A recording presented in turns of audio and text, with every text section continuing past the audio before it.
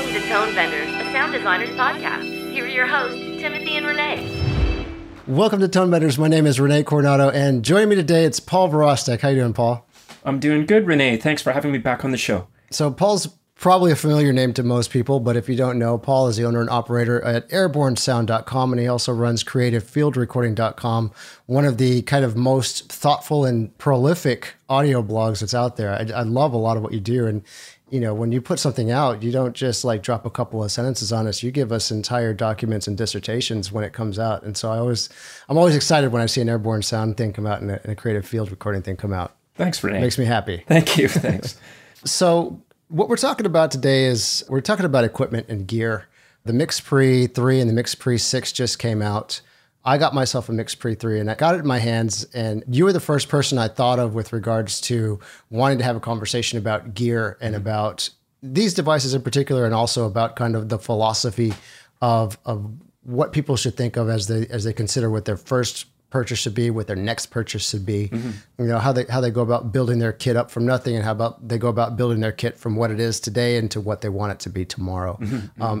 And I just know you're such a thoughtful, almost philosophical person with regards to the way that you approach all kinds of things that I felt like you were really the guy to talk to on that. So, thanks. I'm excited. Thanks. Me too. So let's start with the little MixPre devices that came out. So, you know, I remember, I guess a few months back, tweeting out at Sound Devices, hey guys, if you would put out a MixPre with the built-in SD card, I would buy the heck out of that thing. And like 2 weeks later, the MixPre 3 came out. I remember that tweet. Yeah, I thought, what's going on here? I was just guessing, and then I tweeted them back, and they were like, yeah, we remembered you. So excellent. I'm sure they saw that coming, and who knows how long they had this in the pipeline. I need to get a Sound Devices person on this podcast at some point. Mm-hmm. But yeah, it's everything I was hoping for and more with regards to it being a great little mixer that can also record. Mm-hmm. Mm-hmm. So which one have you had your hands on? Did you get the 3 or the 6? I have a 6. Originally, I was in Toronto getting some gear repaired at a shop called True Audio. And I saw the MixPre there, the MixPre 6, and they said, just take it for the weekend. Why don't you give it a spin? Bring it back on Monday. Just make sure it's not destroyed, and we're all happy. And I tried it out, and I thought it was amazing. So about 2 or 3 weeks after that, more stock came in because I guess the first wave sold out pretty quickly. And I picked up the MixPre 6, and I've had it about a week and a half now. Yeah. Mm-hmm. And what went into your decision to go the 6 over the 3?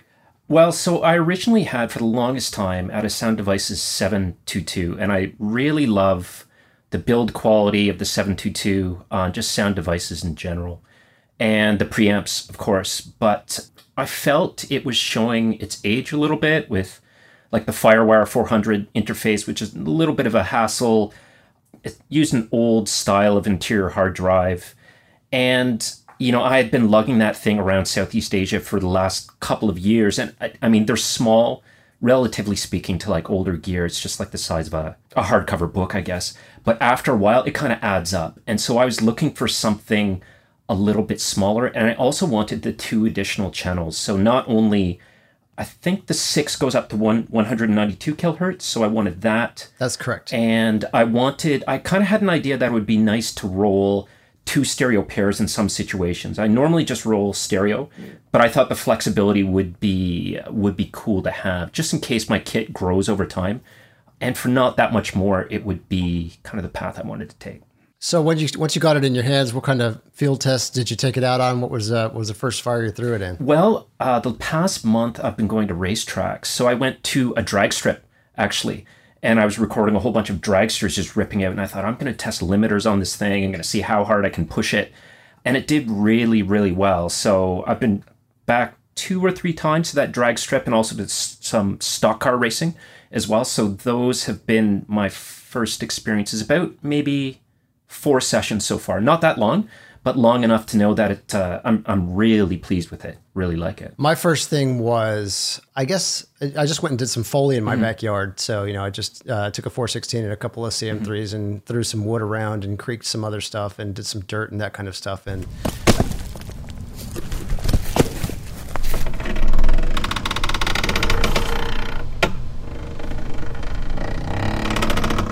met my expectations with regards to that, as far as, getting texture and everything exactly just so. And honestly, once I kind of got stuff back in post, especially with the more kind of detailed textury things, I was just thoroughly impressed with these preamps. I don't know what they did different. The only thing I really know is the name of it, but man, it's just, they might sound better than the 7 Series pre's. You know what? I kind of found the same thing. Like, I'm a huge fan of the 722 preamps, like, of course, but when I start to compare it, I did some A/Bs between the 722 and the Mix Pre 6.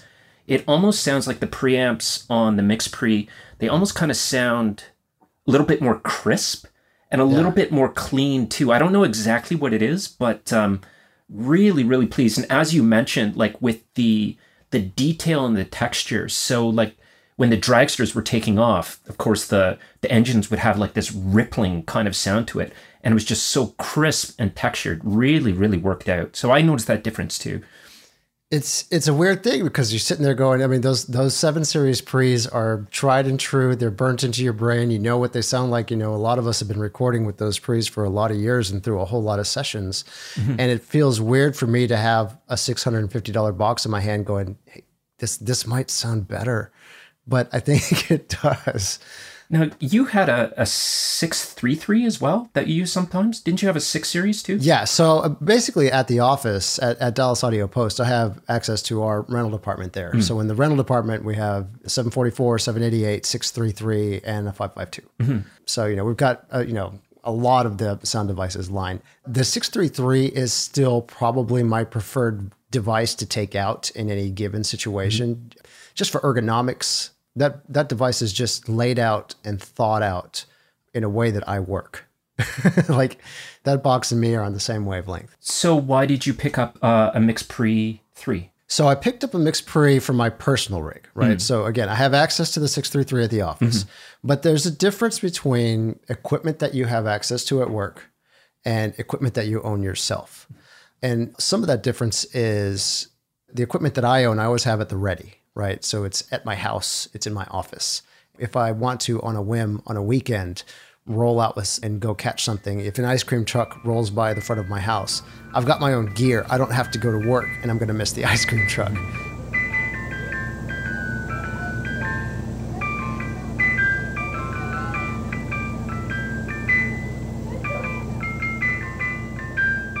And there's a lot of value in having a certain amount of personal equipment, personal gear that you own that is separate from equipment you might have access to at work. So that's kind of why I did it. My home rig up to that point had been a pair of the original Mix Pre mixers. So, they were the full analog path all the way through with the optical limiters, just stereo mixers, and then basically just running out of that into a Sony recorder. So either the D50 or the M10. And, that was kind of my rig. And then, when I'm at the office, I can roll the 788 and the Sheps out there and, take that to that level when I have that level of prep and need to have happen. So it's just, I guess, a different use, different headspace. For sure. But I wanted to bring my personal rig up a little bit, right? Because what I found was that running the Mix Pre into literally a rubber banded together M10, like I put a rubber band on it to attach it to the thing, and it started to feel a little janky. I mean, it sounded great. I could make good recordings with it, but I started to really want more bulletproof construction of the entirety of the rig, and I wanted better ergonomics for my own personal rig. So when this thing came out, I was in it in a heartbeat. I immediately put one of those Mix Pre's up on eBay, sold that sucker, pulled some other money, together, and jumped in. So that's exactly what I did. Like, when I can't remember whose message I saw on Twitter when they announced it, but I read all the specifications, thought, this is great, touch screen, 4 channels, it looks like really good interface. And I thought, this is going to be $2,000, $2,200 or something like that. And then I see it's under $1,000. I'm like, I'm getting that. Like, that's mine. Right? Yeah. So it's really good value. Yeah, and it's funny too, because as I've worked with it, so the couple other things I've recorded, I went and just randomly Googled a taiko drum group in my city, you know, because I was recording an audiobook in Spanish for kids, and it was about drummers. And we got to the taiko drum section of the book, and I just kind of stopped editing for a second and just said, I wonder if there's a taiko drum group around me somewhere. So I Googled it up and found him, and I had emailed him, this person, and gotten a response like before I finished editing this little children's book. Like I was like, we're good to go on Sunday. So I went and recorded the rehearsal. And for that rehearsal, I brought my SM7B and a pair of Line Audio CM3s and the Mix Pre, and that was it. And I got some gold. It sounded really good. Really? You know, and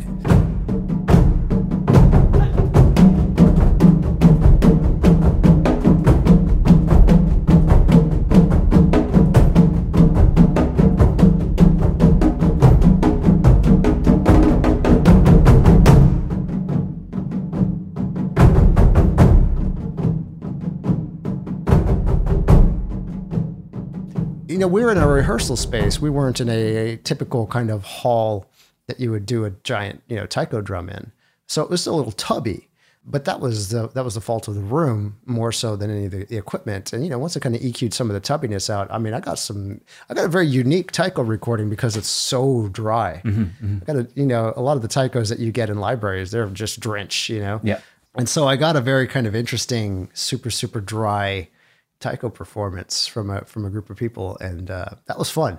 That sounds amazing. Yeah, it was cool. And then, you know, the other thing is, so one of my clients is the regional sports channel that's down here, Fox Sports Southwest, and so high school football in Texas is upon us. And I'm about to get just laid out with about, you know, 15 high school football features here pretty soon, on top of, you know, the college football when that hits, and then the NFL when that hits, right? And so, you know, and I'm looking at my library, kind of anticipating this, going, you know, I need more football pads. I need more football Foley and that type of thing.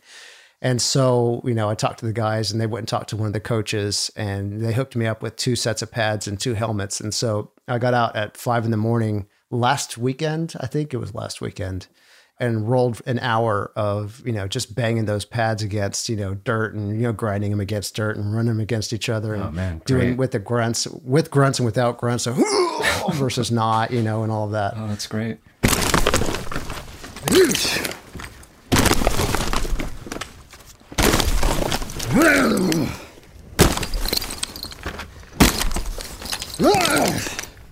And I got just a whole stack of just gold. And so again, what I used was the Mix Pre 3, a pair of Line Audio CM3s, and the 416, all of which is my personal equipment. But I'm just super, super happy with how it all came out and how it all came together.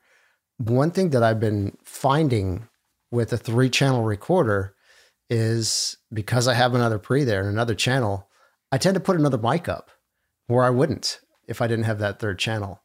And it's affecting my recordings. It is impacting the final product, the end result of what I'm doing, for sure. Just by nature of having that tool in front of me. Now, in terms of workflow, I'm kind of curious. So you said before you'd use like an M10, and then you'd go like Mix Pre into the M10. Do you find, because you're using a single box now, that is kind of easier to work, like as far as like ergonomics are concerned and that kind of thing? Absolutely. Yeah, absolutely.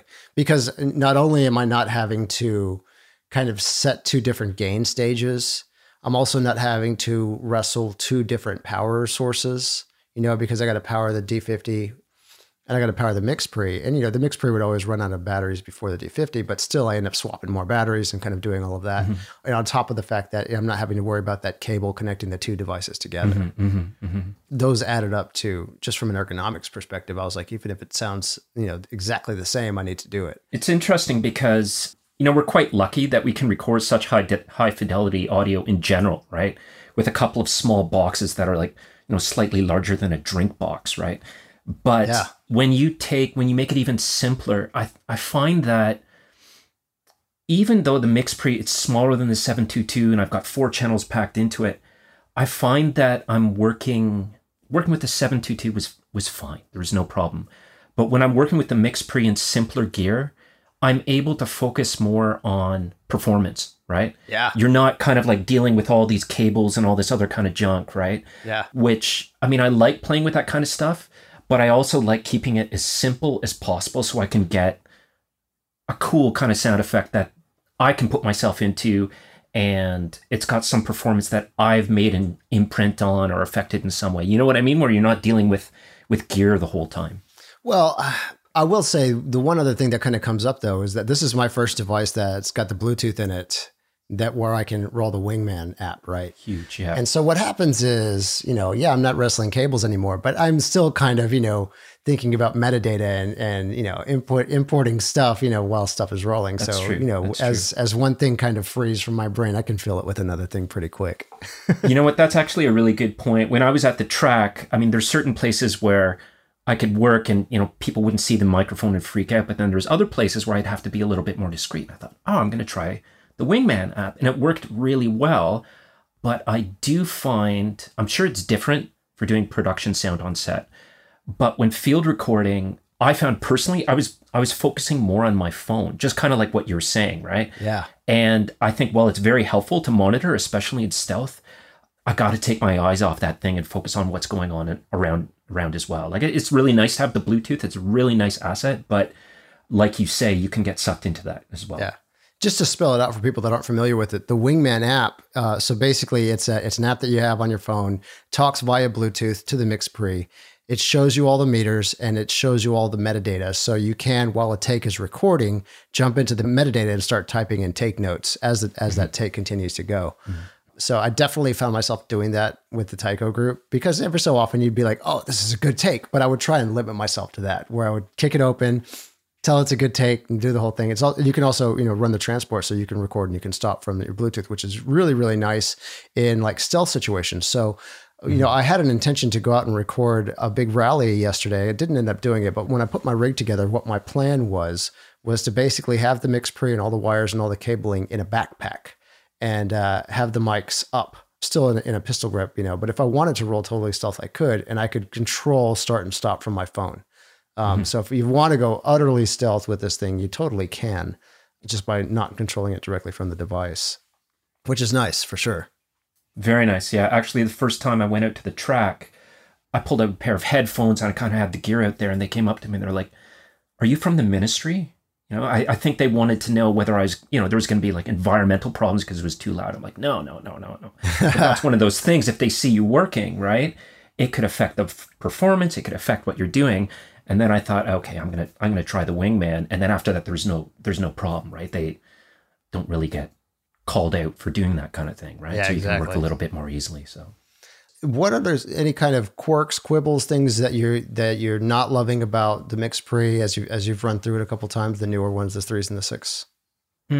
So for me personally, the workflow of having isolated tracks and then mixing it down. Of course, the 722 wasn't like that. It was just you record 2 tracks and that's it.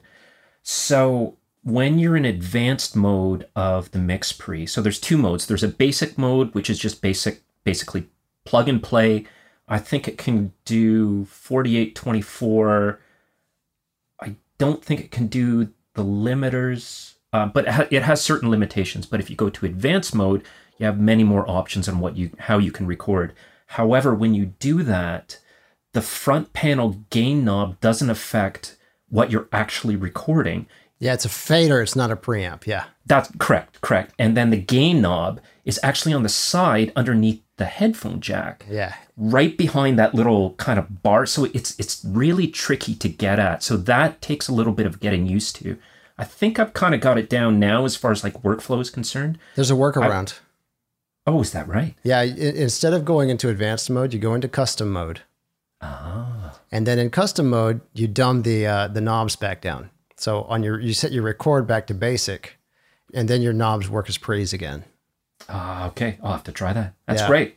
It just made my life easier. It's a quirk of the devices being this tiny that there's less stuff that's available as buttons and switches. And, that was something that I always kind of appreciated out of Sound Devices stuff, as opposed to like Zaxcom stuff. Zaxcom stuff has always been very kind of touchscreeny. Mm-hmm.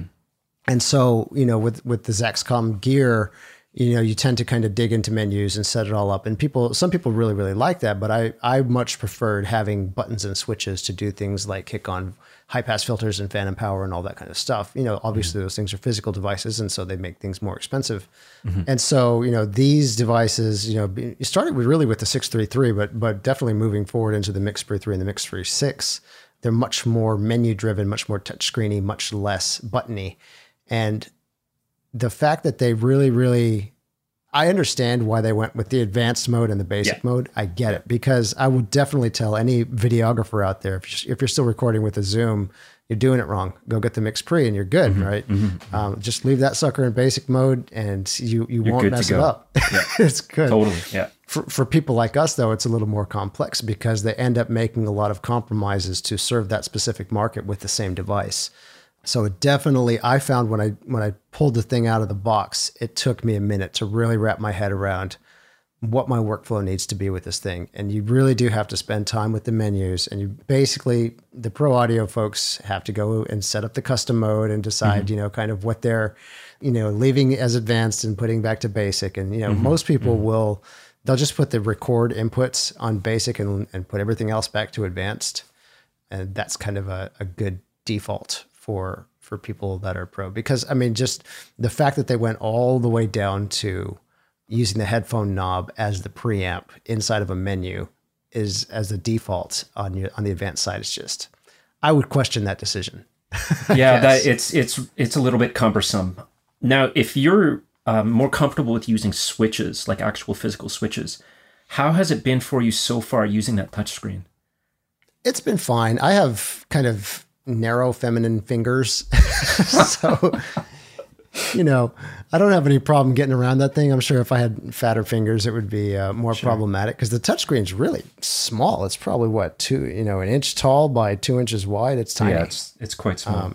But it's designed, they designed the interface in such a way that it's not difficult at all for me to navigate. The one difficulty is the fact that because they designed it for fingers, you can only put so much on the screen at any one time, which means there are certain functions that live under menus, and it's not obvious which menu those functions live under. True. For example, finding your headphone setup, it's just not super clear, and, formatting cards, you just kind of have to develop some muscle memory as to what lives under what in that menu, because the screen's so small, they can't tell you, they can't show you.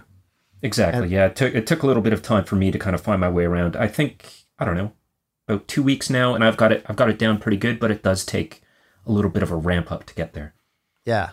So it's like there are ergonomics improvements over the rig that I had, but there are definitely ergonomics compromises, especially compared to, again, like the 633, which has almost no ergonomics compromises. It does have the tiny knobs for the channels 4, 5, and 6. Right. That one's not utterly uncompromised. It's got some compromises too, but far fewer than the newer MixPre 3 and 6 do. With that said, once you kind of work out your setup, and they did at least kind of thoughtfully set up presets to where once you have a workflow kind of going, and I've got a preset labeled basically that is for my CM3s and Mic X that goes with it, that I find really useful. And once the preset's in place and I'm up and running, then all of a sudden my ergonomics are fine. I'm great. Yeah, so now I did run into an issue just now for this podcast, because I'm recording into the device right now, monitoring back audio from it. But for some reason, I'm having trouble making it talk to my computer the right way. And so, it might just me being dumb, but I don't know. There's USB menu stuff hidden in places that, I'm still digging around for too. I haven't even gone there yet. So when you find out, let me know. So this is kind of a good spot to kind of move to a broader kind of discussion about when you're evaluating your gear and you're trying to figure out, all right, what's the next thing I need to get? From a philosophical, from a practical standpoint also, what do people need to be thinking about as they kind of decide, all right, what's the next thing I need? What's the next piece? Like, how do you evaluate your kit as a beginner or as an intermediate? How do you evaluate the gear that you have and figure your need so that you can not buy things too many times over and over again? I think that's a really good question. And it's a hard question to answer because of course, everybody records different things and they go about it a different way, I would say the first thing that comes to mind is considering the kind of subjects you want to record. Because what I see from people that will, read some articles on the blog and then they'll write and they'll say, what do you think about this piece of gear? One of the major things that people become frustrated at is choosing gear that they think will work, but it ends up being too noisy. So I hear from a lot of nature field recordists that want to start with like an H5 or something. Yeah, exactly. And then they go out into the woods and they try and record and the preamps are just soaked with hiss, right? And it's really hard to kind of get around that. So I would say, first of all, like an awareness of what you want to record and the limitations of the gear that's in your budget, I would say, right? Yeah. It's very difficult, I think, to record nature field recordings on equipment, like you say, an H5 or anything really under $1,000, maybe even under $2,000, because you need really, really clean components in the microphones and also the preamps as well. Now, something like the MixPre 3 and 6, they'll help with that, right? It's almost like they knocked $1,000 off any recorder that you could get that would be able to record that kind of stuff. But I would say that would definitely be one of the things. If you're more comfortable recording loud sounds like traffic or cars, you're not going to necessarily be fighting with the preamp or the noise of the components to begin with. You've got a little bit more latitude. And that's why I always suggest if you're starting out field recording, try and go for those things first. I know it's a lot of fun to record nature sounds, but I see a lot of people getting frustrated because maybe they can't afford $3,000 worth of equipment, right? And who can when you start out? It's really expensive stuff, right? To get like a Sennheiser and a sound devices, but then they go out into the woods and they try and record something and they just get discouraged. So to avoid that discouragement and kind of growing your craft and not giving up right away because you're so frustrated at noisy sound effects, I would say, okay, if you're going to upgrade your gear or you're thinking about buying gear, think realistically about what kind of subjects that you want to capture first. That would be my first tip. I think that's a really important point. I would add a little perspective for myself, which is, somebody that's lived in the city for a long time. I don't know what part of Toronto you live in, but if you're in the middle of it, then you understand all the noise, right? Mm-hmm. So it's a noisy world out there. Mm-hmm. And what I've found for me personally anyway, and again, I'm not Gordon Hempton. I'm not out there recording, loons that are, 3 miles from me. Yeah. In my personal work, in doing post work, I would say this to people doing, game work and that kind of stuff. I find noise floor to never be an issue. It's never a consideration for me because the world is so damn noisy. What is more important to me is polar pattern and transient response. Because the way that I'm going to mic something is I'm going to get the mic close enough to it in a lot of instances to where if there's noise in it, it's going to go into the context of a mix anyway. And so, once you put something in the context of a mix, it's amazing how much noise you can get away with. The other thing that I would say is that a lot of the handheld recorders with built-in mics, the pre's are actually pretty clean. What's noisy are those electric condenser mics that are built onto the top of those devices, H5s, H6s, those types of things. If you took those electric condenser mics and ran them into a sound device's pre, they would still be noisy because the noise is not coming from the pre, it's coming from the mics. And the same is true in the other direction. You run a 416 into an H5, it sounds beautiful. No kidding. It sounds stupid quiet too because it's not the pre, it's the mic. So that's kind of another thing to consider too, especially on the lower end of the gear, is A, the noise is coming from the mic, and B, it's a noisy world, and if you're recording stuff that's going to go in the context of a mix, it's not a thing anyway. It is amazing how much noise you can get away with in the context of a mix, especially for your own personal libraries. Now, if you're recording stuff to release, you're going to have to go through some processes to really get it nice and kind of shiny and sparkly and make it sound good to other people that aren't you. But in the context of developing a tool set and just doing work, man, it's amazing how much noise I get away with on a daily basis with all of my recordings. See, that's really interesting. And I think also a beginner, let's say that they just think, what's this cool thing, field recording, let's try it out. They won't know that, right? Like that's something you can only learn after, you're very experienced, right? And after years of experience, you'll know, okay, the noise really isn't necessarily an issue. And maybe if there's going to be music in there and then dialogue and it's going to be mixed, however, you can get away with a little bit more noise, but initially you may not know that, right? So right. I think that's fantastic advice.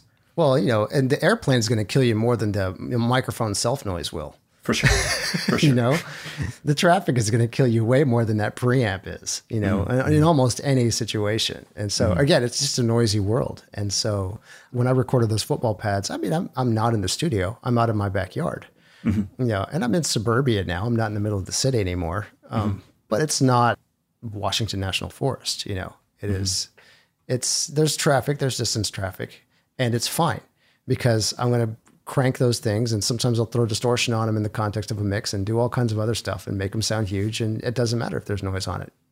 I think that's a really good point because one stepping stone for people to overcome generally with field recording is frustration of capturing the proper effect, because so many things can interfere with what you're recording. So originally started talking about like components and preamps and things like that. But as you mentioned, like if there's a little bit of ambient traffic going on, it's not a huge deal in the context of the entire project, right? I think it's very easy for beginners to think that they want absolute clinical purity to be successful. Yep. And I would just hate to see, whether it's because of gear or because of environmental issues, that people become so discouraged that they stop field recording when they should just persevere and keep at it. It doesn't have to be absolutely perfectly clean. As you say, sound libraries might be a different matter, right? But I would just hate to see people become discouraged because of those kind of things. They should keep trucking away.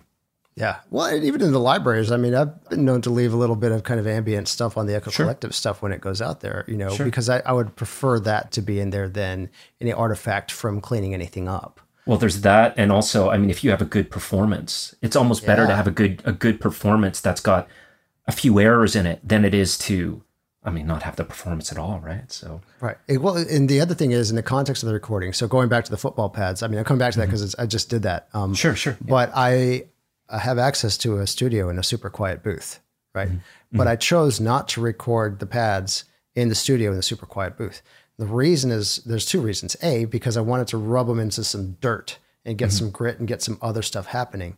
And B, because those football pads never get hit in the studio. That's not the sound I wanted. It wouldn't sound right, yeah. I wanted the sound of pads outside. I find the same thing is true with footsteps. A lot of the foot foley that I cut and use, I much prefer the stuff I record just out in the world on a quiet day than the stuff I might have laid down in the studio. It just sounds more real, sounds more natural, lays in fine, sounds great. You know, it's interesting. You said something, I don't know if it was on an earlier episode or a blog post that you did, but it always stuck with me. You said you can't take a picture and put it on.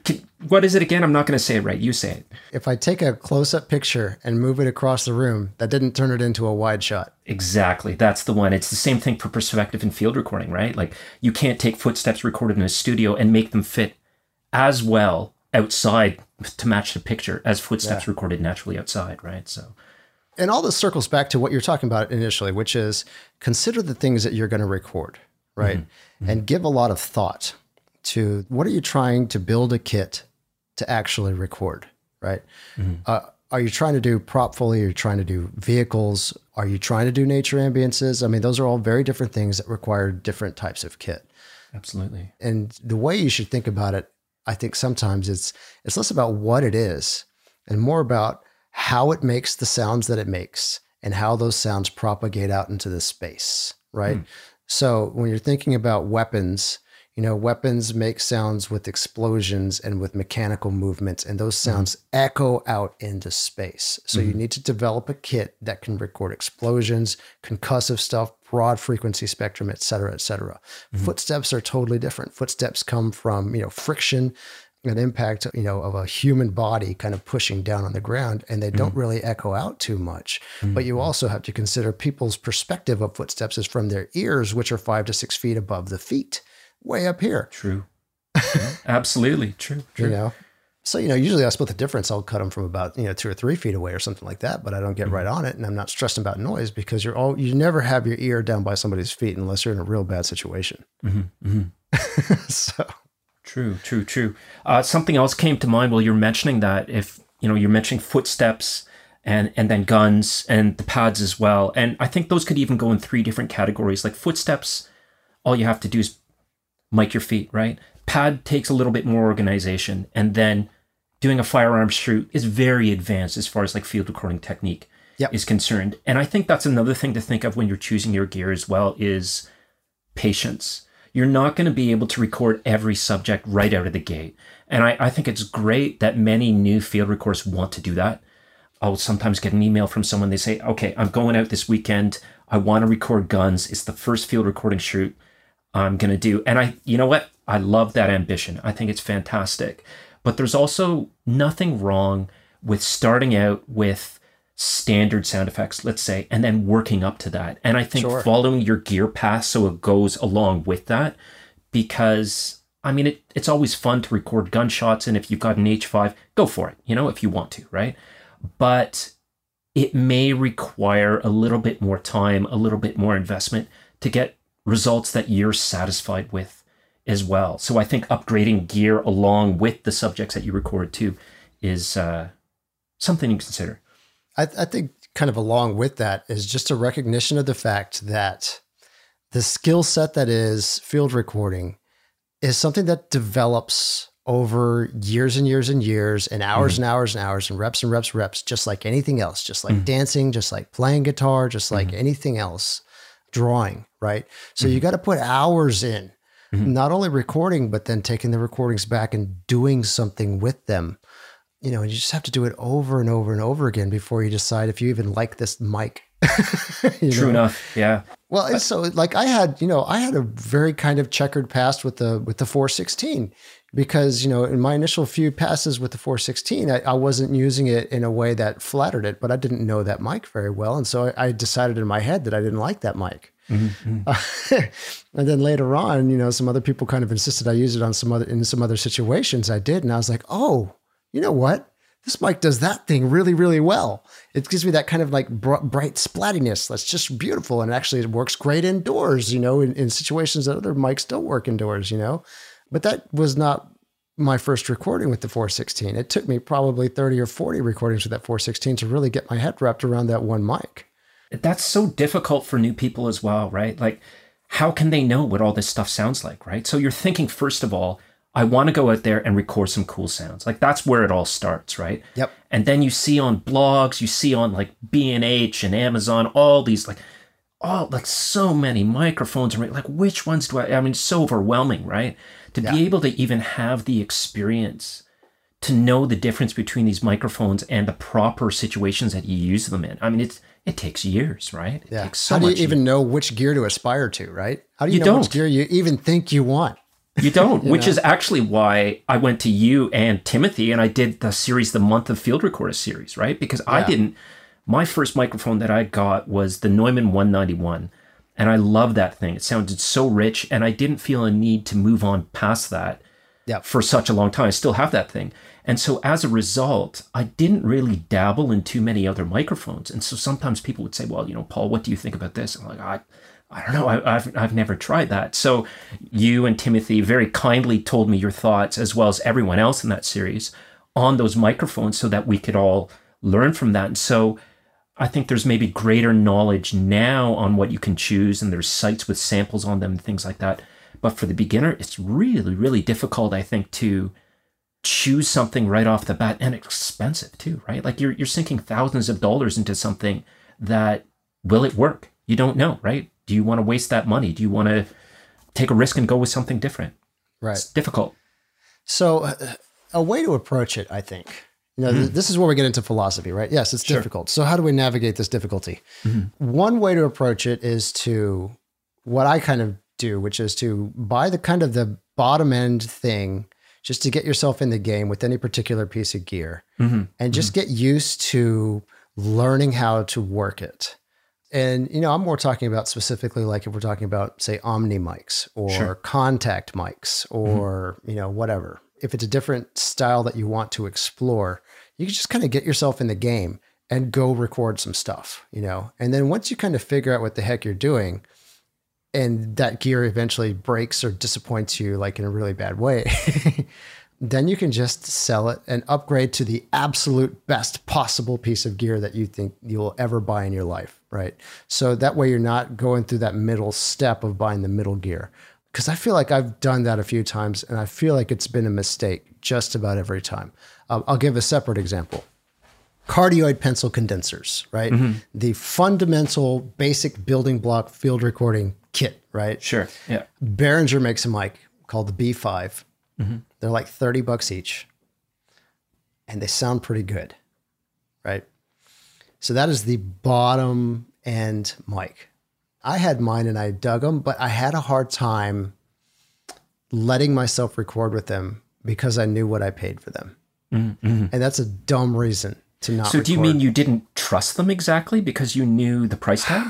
Yeah, and also because I was, this was probably 10 or 15 years ago too. They still make the mic. It's still $30. It's still Behringer, right? So it is a $30 Behringer mic. And so it's hard as somebody that's aspiring to do good work to roll out there with the $30 Behringer mic and say, hey, I'm doing good work. True, Right? true. Yeah. With that said, I think you can probably do good work with that mic. So, I'm sure you could, given the proper subject, right? Like, Right. and technique, But- of course. and my point being though, that if you pick up a pair of those, you're not breaking the bank. When you go out and record every door in your house and your car, and if you want to do weapon recording, go do weapon recording with them. Record with those microphones. Do dialogue, do everything. Record with those microphones. Find where they're good, find where they suck. Find where they help you, and find where you're having to work around what it is that they do. And you'll find a lot of those things are not specific to the mic. A lot of the things have to do with the polar pattern of the thing, and the rest of your ergonomics of the rest of your workflow, how you're monitoring it, whether you're choosing to monitor with headphones or not, and those kind of things. And because you're recording and taking stuff back and using it, at some point you're like, all right, I'm good. I'm ready to upgrade. Now, I did that. The mistake I made was I rolled to the Rode NT5 from there, because that's the next logical step up. And I ended up not liking those mics for a couple of reasons. One, they didn't sound a whole lot better than those stupid $30 Behringer B5s. No kidding. They did sound better, but they didn't sound a whole lot better. And two, at the office, I had access to some Sheps and some MKH50s and some mics that are the next tier above. And in the end, I feel like I didn't spend good money on those NT5s for my personal rig. I feel like I should have jumped straight on up into the MKH50s, because that is one of my favorite mics on the whole planet.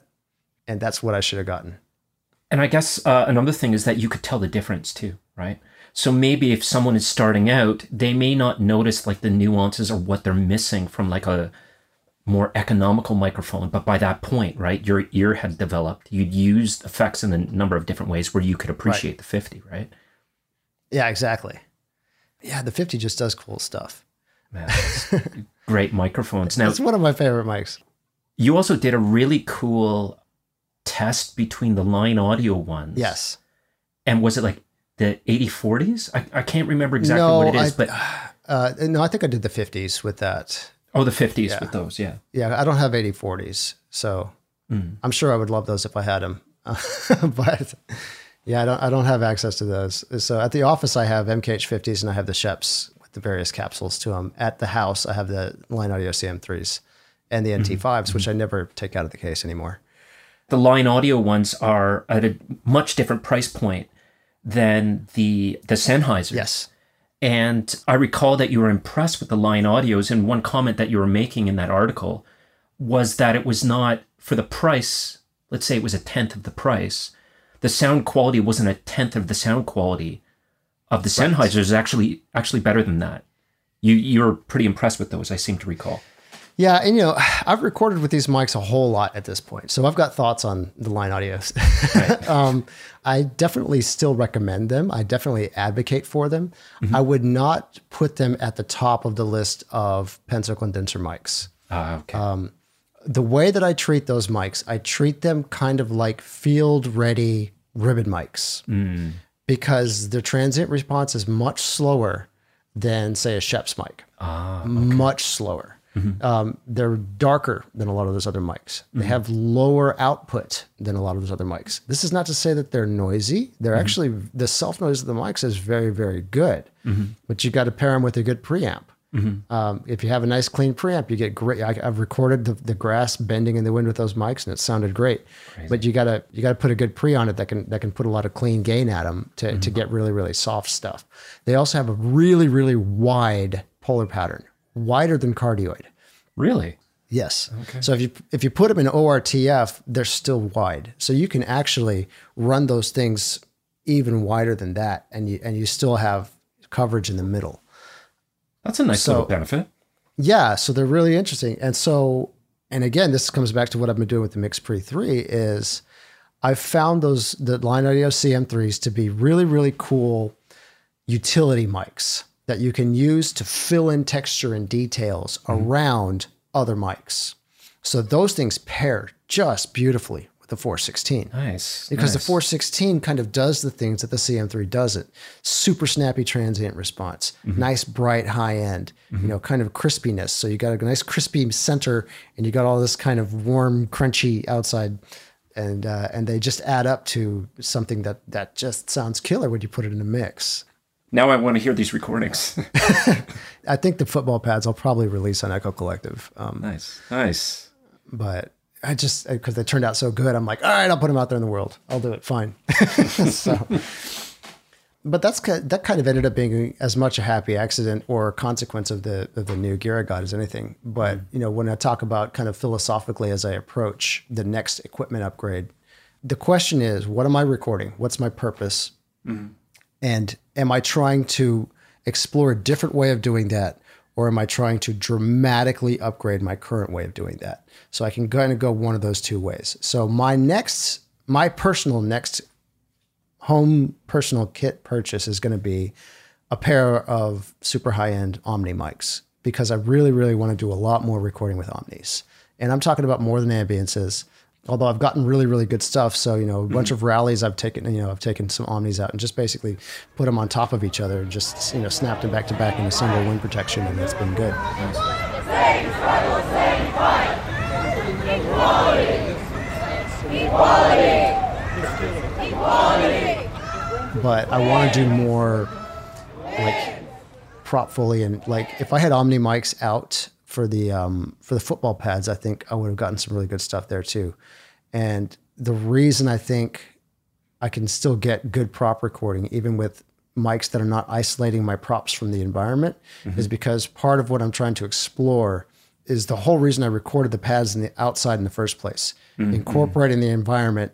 And the way that I do that is with proximity to the prop, as opposed to just whether I'm aiming it at the thing I'm recording or not, right? So really, really focusing on the art of deciding how close to the thing I'm going to put the mic.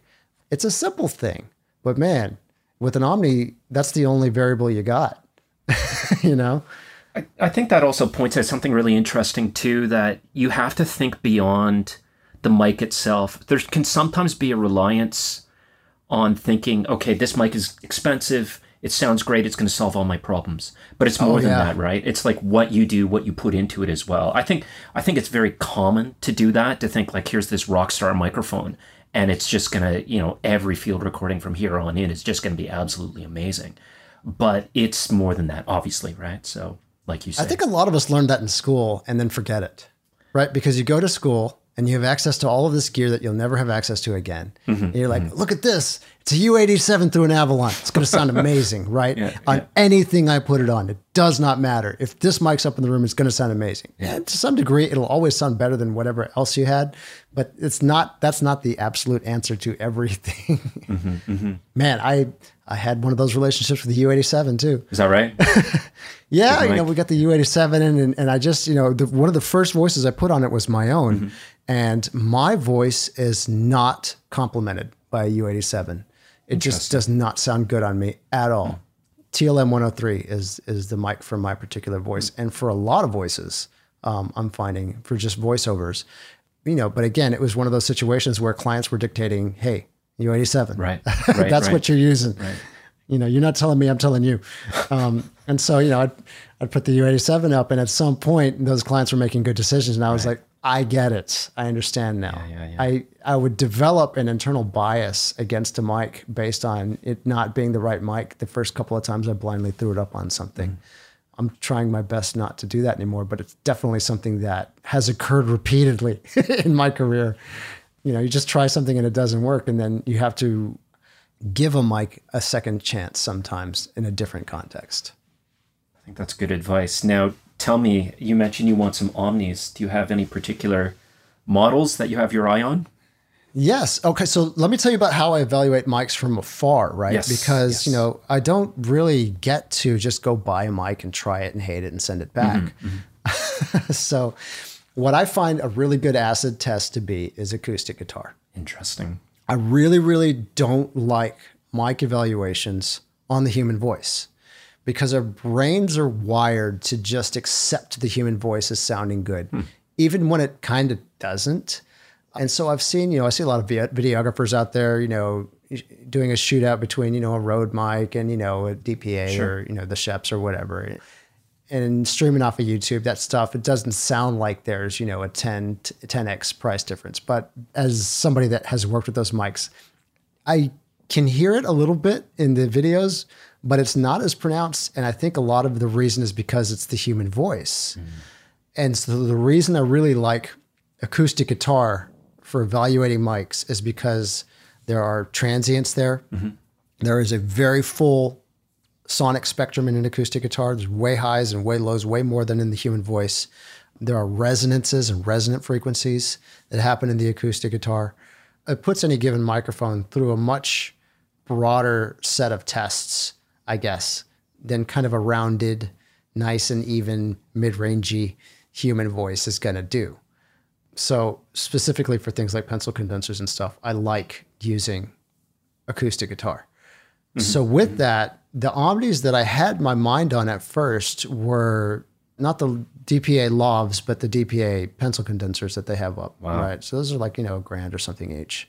And, you know, I don't have that change in my back pocket. But again, I'm trying to decide what gear I want to aspire to, right? That's a thing. You just got to decide, what am I even aiming at here? And when I went and found as many recordings as I could of that specific mic, I found it to be a little too cold and a little too kind of, not brittle, but clinical on acoustic guitar. And I didn't love it. So Interesting. I kind of auto know that I would love the MKH as an Omni, but I just love those mics. But kind of what I want to do was, as the whole purpose of me bringing Omni mics into my rig is to explore a different sound. And so because I already know and love the kind of big fat MKH sound, I wanted to kind of go look for something that was different from that. I mean, I know that works, but I'm looking for something different. So where I'm landing right now and I'm looking for more samples of is the new Microtech Gefell that came out, I guess, earlier this year. Interesting. I think it's the M320. So it's got kind of a high frequency bump on it, but I heard a couple of YouTube recordings of, you know, where there was about 5 of them on a band and some other mics that were up there too, but it sounded just killer. And I'm like, all right, that might be the one. So that's the one I'm looking at now. But I try and evaluate on acoustic instruments that show me transients and show me reverb tails and resonances and that type of stuff, because I feel like that's a much better way to evaluate a mic with regards to all the things that it does than the human voice, for sure. Interesting. I just don't trust voice tests at all. Sounds like a good plan. So from afar, that's what I do. And then you just kind of roll the dice. I guess that's true, right? And also for new people, that's difficult to. I try and rent when I can, you know. But for some people, it's not possible. They may not have a rental place in their city or whatnot. So you're right. Sometimes you just roll the dice, right? I was lucky that I got a loaner on the MixPre, right? But I was ready to roll the dice on that too. And it's pretty solid specs, right? So sometimes it's what you got to do. Sometimes a brand is established enough to where you're like, oh, they got something new out. Fine, I'm getting that. For sure, for sure, know? Yeah. The nice thing about mics specifically, though, is that they hold their value. True. So if you buy mics and you feel like you've made a mistake, kind of like I do with the NT5s, I can still sell them and get, you know, a good chunk of my money back. You know, my problem right now is the NT5s together, my pair of them will add up to like a quarter of one of those Omnis that I want. So. Patience, Renee, patience. It'll come together. But they'll start getting rolled up into the next piece of gear. That's going to happen. Nice. So how do you evaluate mics from afar outside of renting? Like, is there any specific kind of YouTube trick that you use, or what else? What else are you looking for when you see people evaluating mics? Well, sometimes I have clients that give me field recordings to clean. So that's idea. Really helpful because I've heard some mics that I would have never had access to. So I'll listen to the mics, and sometimes they'll be, recording multi-channel sessions, so I can compare them. And I've got this little cheat sheet of like what I think of various microphones or different observations. And I've kept that going for years. So I do that. I also follow a lot of people on SoundCloud as well. And even though SoundCloud previews are compressed in some strange way, you can get an idea of the capabilities of a microphone that they're using. Of course, they're probably going to be mastered by the time they get on something like SoundCloud or however else something is going to be shared. But generally, other than those two ways, I'll rent. Generally rent if I can. I mean, I've been lucky that in Toronto, there are a number of places that can get stuff in for you. So, but I'm generally very cautious. Like I've had this Neumann since like 98 or 99, like a long time, right? So I don't move on from equipment that much. I like to hold on to one piece of gear and explore it as much as I can. Did your relationship with that mic kind of evolve over time? Did it start in one place and go to somewhere else? It definitely did. So when I heard it, it blew me away just because it has so much richness and so much soundstage. Like you could hear so much depth in the recording. And I really liked how the Matrix box would allow you to change the pickup pattern. It could also be mid-side as well. So very, very flexible. However, as time has gone on, I mean, it may sound like a silly thing, but having that extra Matrix box in addition to the microphone can be a bit of a pain to kind of like lug that around and make it fit into your workflow. I still love the sound, but I'm looking for something that's a little bit quieter right now. I mean, it's pretty quiet as it is, but I find for myself, what I've been recording in the last couple of years, the thing that's probably the most challenging would be noise. So I want to find something that's about as quiet as you can for ambiances and try and go with that. So I've been looking at the 8040s in stereo. I still prefer the Neumann sound in general. It just seems richer, but you can't beat the noise floor and just like the crispness and the clarity of the Sennheisers. So haven't fully decided yet, but I've been keeping my eye on those. Yeah. So the point of that a little bit though is that even if you do have the funds and the means to rent a mic, you still can't really learn it in one session. You can get an impression of it. Yeah, you're right. You're absolutely right. Yeah. I do also kind of love the idea of listening to other people's field recordings when they do document the mic. You're in a unique position because you have people sending you recordings all the time. But for people that aren't, there's a whole lot of communities out there. There's the Sound Collectors Club, and there's other kind of field recording swapping setups that go on to where you can definitely use that to evaluate certain mics. There are some mics that I've heard out there just through those kind of channels that I'm like, oh, that sounds good. That sounds good. I want one of those. For sure. And there's some other ones where it's like, even if you're brand new, right? Your entire kit consists of the 1H5. You can still kind of get into those communities and swap sounds back and forth and listen and evaluate other people's gear and just kind of figure out what it is that you want to aspire to with regards to your equipment. I think that's a great idea. Another thing that I found recently is working on material that's poor as well. So sometimes in the past, I would have looked at like free sounds for something. If I'm using it in a project and you go to some website that has like a free sound, they don't have it anywhere else, you just grab it. You can really tell the nature of the equipment and the microphone, not only by what the microphone and the gear does right, but what it does wrong. So it would be great if you're listening to perfect field recordings all the time. Sometimes remastering poor recordings can teach you a lot, right, about the gear. Yeah. So here's a counterfactual, right? So when I've said that the argument that I make is to get in the game, figure out what the hell you're doing, and then go shoot for the stars on your next purchase. Sure. The argument that I've heard back is, well, if you don't know what you're doing yet, how do you know if what's disappointing you is the mic or your technique, right? And kind of my response to that was, it's never the mic. When you're just starting, you always suck at everything. And that's really interesting because I think a lot of people when you're beginning are going to blame the mic, not themselves, right? Right. I mean, what am I doing wrong? I put a microphone up, I hit record. Yeah. And I mean, like, distort, yeah, right? exactly. Right. So one other little kind of angle to take on this is you see people come in and they have all this money sometimes, right? And they'll come in with a whole bunch of gear. I see it in photography too. Your budget is not going to make the recording for you. Another way to define it is the fact that somebody that is limited with gear, and you hear it as a euphemism all the time. You know, Eric Clapton on a $30 guitar will just wail on you and on his guitar. But the other way to think about that is, yes, you might be limited by your budget, but people that aren't limited by their budget might not do as well as you if you put the time and effort in, right? Do you see people like that coming up? Definitely. So I think it's easy to come with a lot of money and drop it and get some excellent gear and think you're going to get a certain result. And you know what? I'll even speak from my own experience. The first microphone I got was the 191, which is a very expensive microphone. And I think in some ways it worked against me because I was working with a microphone that produced very good recordings, but I didn't necessarily develop the skills of appreciating the way that audio is captured if I had started with less expensive gear and worked my way through it. Just the way that you said, you learned those $30 microphones, right? And you broke them and then you upgraded and now you can appreciate it. In a way, when I began my career, I didn't have that benefit. Now I've gone back and I've learned that kind of thing and I've kind of restarted.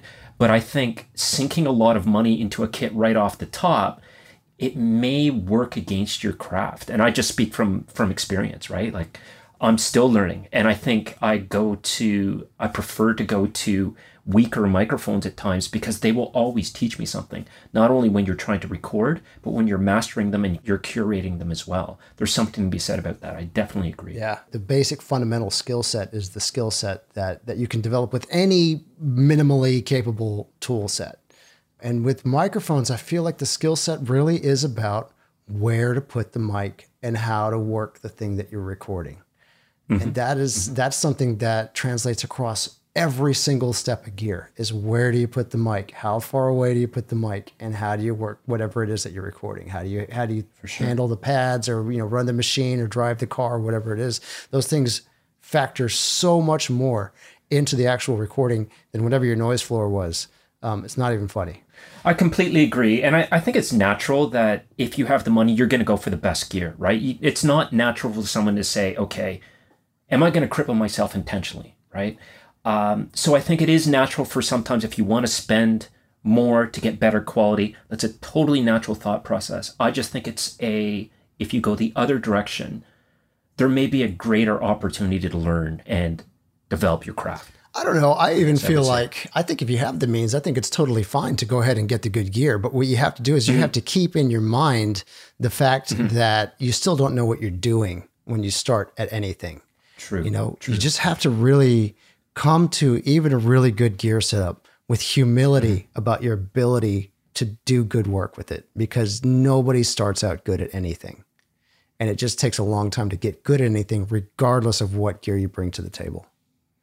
So like the mindset to educate yourself is what you're saying. Yeah. Well, and also kind of humility about even the quality of the recordings that you're going to make with $5,000 worth of gear. Sure. Sure. If you got $5,000 worth of gear, I can still record better stuff than a beginner with $5,000 worth of gear with my little, $2,000 rig or $1,000 rig or with an H5 in a lot of cases, Absolutely. Depending on what we're talking about. I mean, it's important, as somebody at the front end of the journey to try and gain perspective as to the length of the journey that you're on between the first recording that you make and the first recording that you love. Because sometimes that's a long way. If you bring too much ego into it, if you bring too much, I guess, theoretical knowledge before you've actually kind of developed your getting your hands dirty knowledge, you're going to get humbled real quick. And sometimes you have to, when you see problems coming in, when something's spiky and it needs to be, gritty or something like that, And, one of the problems is that it's very difficult to have the language sometimes to describe things that are beautiful and things that are problematic with regards to field recordings, right? And that's kind of why you have to put your hands on it and just do a lot. One of my other thoughts that I have to tell myself sometimes, and I definitely tell other people, is if you're not throwing out a certain percentage of recordings, you're just not recording enough. If you're not just utterly failing periodically, you're not doing enough stuff, you're not learning, you're not moving forward. So you have to step into the process with the gear that you have, with humility and with the understanding that the gear can probably do this fine. What has to happen is I have to learn how to do it, even with bottom line gear. The quality of the equipment that you can buy now for $300 and $400 and $500 from top to bottom is light years ahead of what the best people had 30 years ago. Absolutely. You know, but the best people 30 years ago still made amazing recordings. Right. True. And so we have to kind of step into what we're doing with that. Man, I saw some article about how they did the sound for the first Predator movie, and I was just shocked. No kidding, huh? The workflow and the gear, you know, those dudes are rolling, you know, a single 416 and a Nagra and, you know, cutting stuff on a Moviola together. And they put together like that soundtrack that was like iconic in my youth. If you're out there with some gear that you think should be doing the job and the gear is disappointing you, you really have to, in my opinion, continue to work the gear and see where those limitations are and be honest with your evaluation of whether those limitations are with the equipment or with what you're doing with the equipment. I think that's a really interesting point because then it points back to the craft, right? Not the gear itself. And, you know, these days we see so many ads for like this microphone, this one's on sale. You look back, I sometimes think about field recording in terms of photographers like 70 years ago. Let's say like Ansel Adams, like that guy, he couldn't just pop out into the wilderness and take a photo just like that. He was hanging out for a long time, making sure he got the right shot. And then a lot of the work was done in the darkroom, right? I'm sure the equipment played a big role, but there's a thought process that went into it as well, right? So yeah, so there's this library that I have coming out pretty soon called Aero Barrage, right? So yeah, it's going to be great. Oh, and it's so I sent it to a guy that had bought some other stuff on Echo Collective, and I just kind of gave him a preview of some of it. And he sent me an email back just blown away. He's like, "Oh, this is the greatest stuff ever."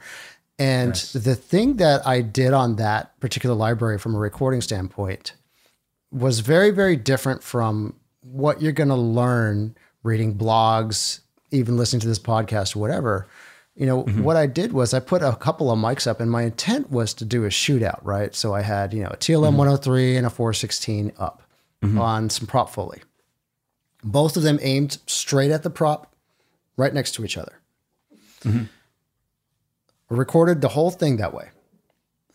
Brought it into post, panned them out left and right, and recognized that I love that stupid sound.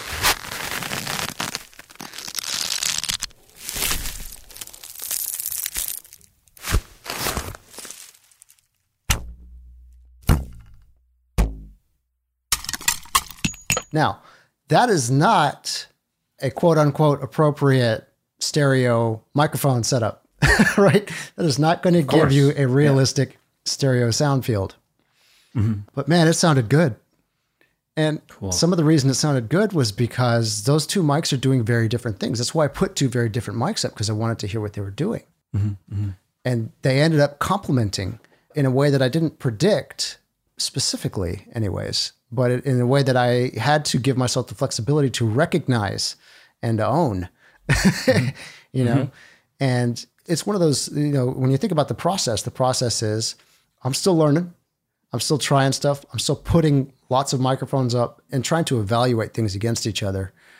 But I'm having a thoughtful process with regards to, all right, TLM is a very specific large diaphragm sound. It's got a wide pattern. I'm thinking about pattern. That's why I was putting those two mics up, because I've got this wide pattern one and I've got this narrow pattern one. I've got them at a similar distance. I've got them both aimed at the prop. I want to hear what sounds, you know, what sounded like best. I put them up in the room. They both sound great. I pan them out. They sound even better. I'm like, okay, I'm owning this. It's fine, you know? And so the point is that the process is to be thoughtful with it and be flexible with it and to continue to experiment and try stuff that you haven't necessarily already read, right? That's why we talk about learning mics and we talk about, you know, doing multiple recordings and working with the mic over and over and over again so you can try things. You know, I've made thousands of recordings with the 416 and I've made thousands of recordings with the TLM 103. I still didn't know right off the bat which one was going to sound better on that particular prop. That's why I put them both up. It's about putting your hands on whatever gear you have and getting out there. Again, if your entire kit is that Zoom H5, there are certain things that you can make sound killer with the Zoom H5 with the built-in mics. For sure. They sound just utterly great. And we had a little conversation to talk several episodes back about, there was one time I was out for batting practice. I wasn't for batting practice. I was there to record a TV spot for the Rangers. And so, but I'm sitting there in the dugout And typically in a major league game, they're running music for batting practice because they're trying to get the players all hyped up for batting practice, right? Well, because we're shooting a TV spot, we had them turn the sound off. Well, we're still waiting for camera and lights to set up, and the guys are out there taking BP. Well, I've only got one mic. I've got my 416, and that is it. But I've got probably 20 minutes between now and the end of the setup. So, I went out there and rolled about, 8 or 10 hits straight at it. And then I started pointing the mic around different parts of the arena and recording the reverb in different spots. And so by the time that everyone was set up, I had basically the equivalent of something like a 6 or 8 mic shoot that I was able to lay back together in post and get this awesome, bat sound that is an authentic Major League Baseball player in an authentic Major League ballpark with the appropriate reverb with a good mic, Crazy. But that's not something that you'll see out there either. That's not, there's no kind of theory around that, but that just comes from being out there and doing it. I'm not trying to toot my own horn here. What I'm trying to do is I'm trying to put illustrations out there of what happens when you're always rolling and you're always thinking about what it is that you're rolling. And then what the synergy is between what you're doing out in the world and what you end up using back in post or in the game or whatever in your job. Because that's where all those connections start happening, right? Because I knew pointing the one mic at the bat, I wasn't going to get anything that I was going to love. And some of that was because I already knew that from past history, if I take something dry and try and put verb on it, I just never love it. I just don't love it. Doesn't work, yeah. So I knew I also needed to get verb. But the only reason I knew that was because I'd already tried it the other way in the studio before, The point of this being that it's a process and it takes years and it takes humility and it takes observation and flexibility and a willingness to hit record on something and giving yourself the latitude to delete that sucker if it sucks, Absolutely. And I think none of any of that you mentioned has to do with circuit boards or transistors or anything like that. It has to do about the records themselves. Yeah. Right? And I think it's sometimes a natural inclination to think, hey, I dropped $3 or $4 grand into this kit, it's going to solve the problem for me. Yeah. But ultimately, it will help, right? But as you say, a different range of gear can do that. And when you tackled that situation, it was your experience and your craft that made it happen, right? Not the gear per se, right? Yeah, well, the gear was one mic, at a 416. And if I only had the camera, I'd roll to the camera, Exactly. Because I recognized that as a very rare situation that I happen to be in. And so when you're in a rare spot, man, you got to roll. Sounds like fun. So anyways, well, cool, man. I know we've been running on this for a minute, so thank you very much for jumping on with me. I really love the way you think about things, and so I appreciate your insight into this stuff. Thank you so much, and thanks for having me on the show. Cool. Thanks to everyone who listens and participates in the show. Thanks to Paul for jumping on with us today. Thanks to Stacy DePass for letting us bend and twist her voice on our bumpers. You can follow the show at The Tonebenders and go to tonebenderspodcast.com to leave a comment. And you can support the podcast by shopping at tonebenderspodcast.com/Amazon or tonebenderspodcast.com/BH.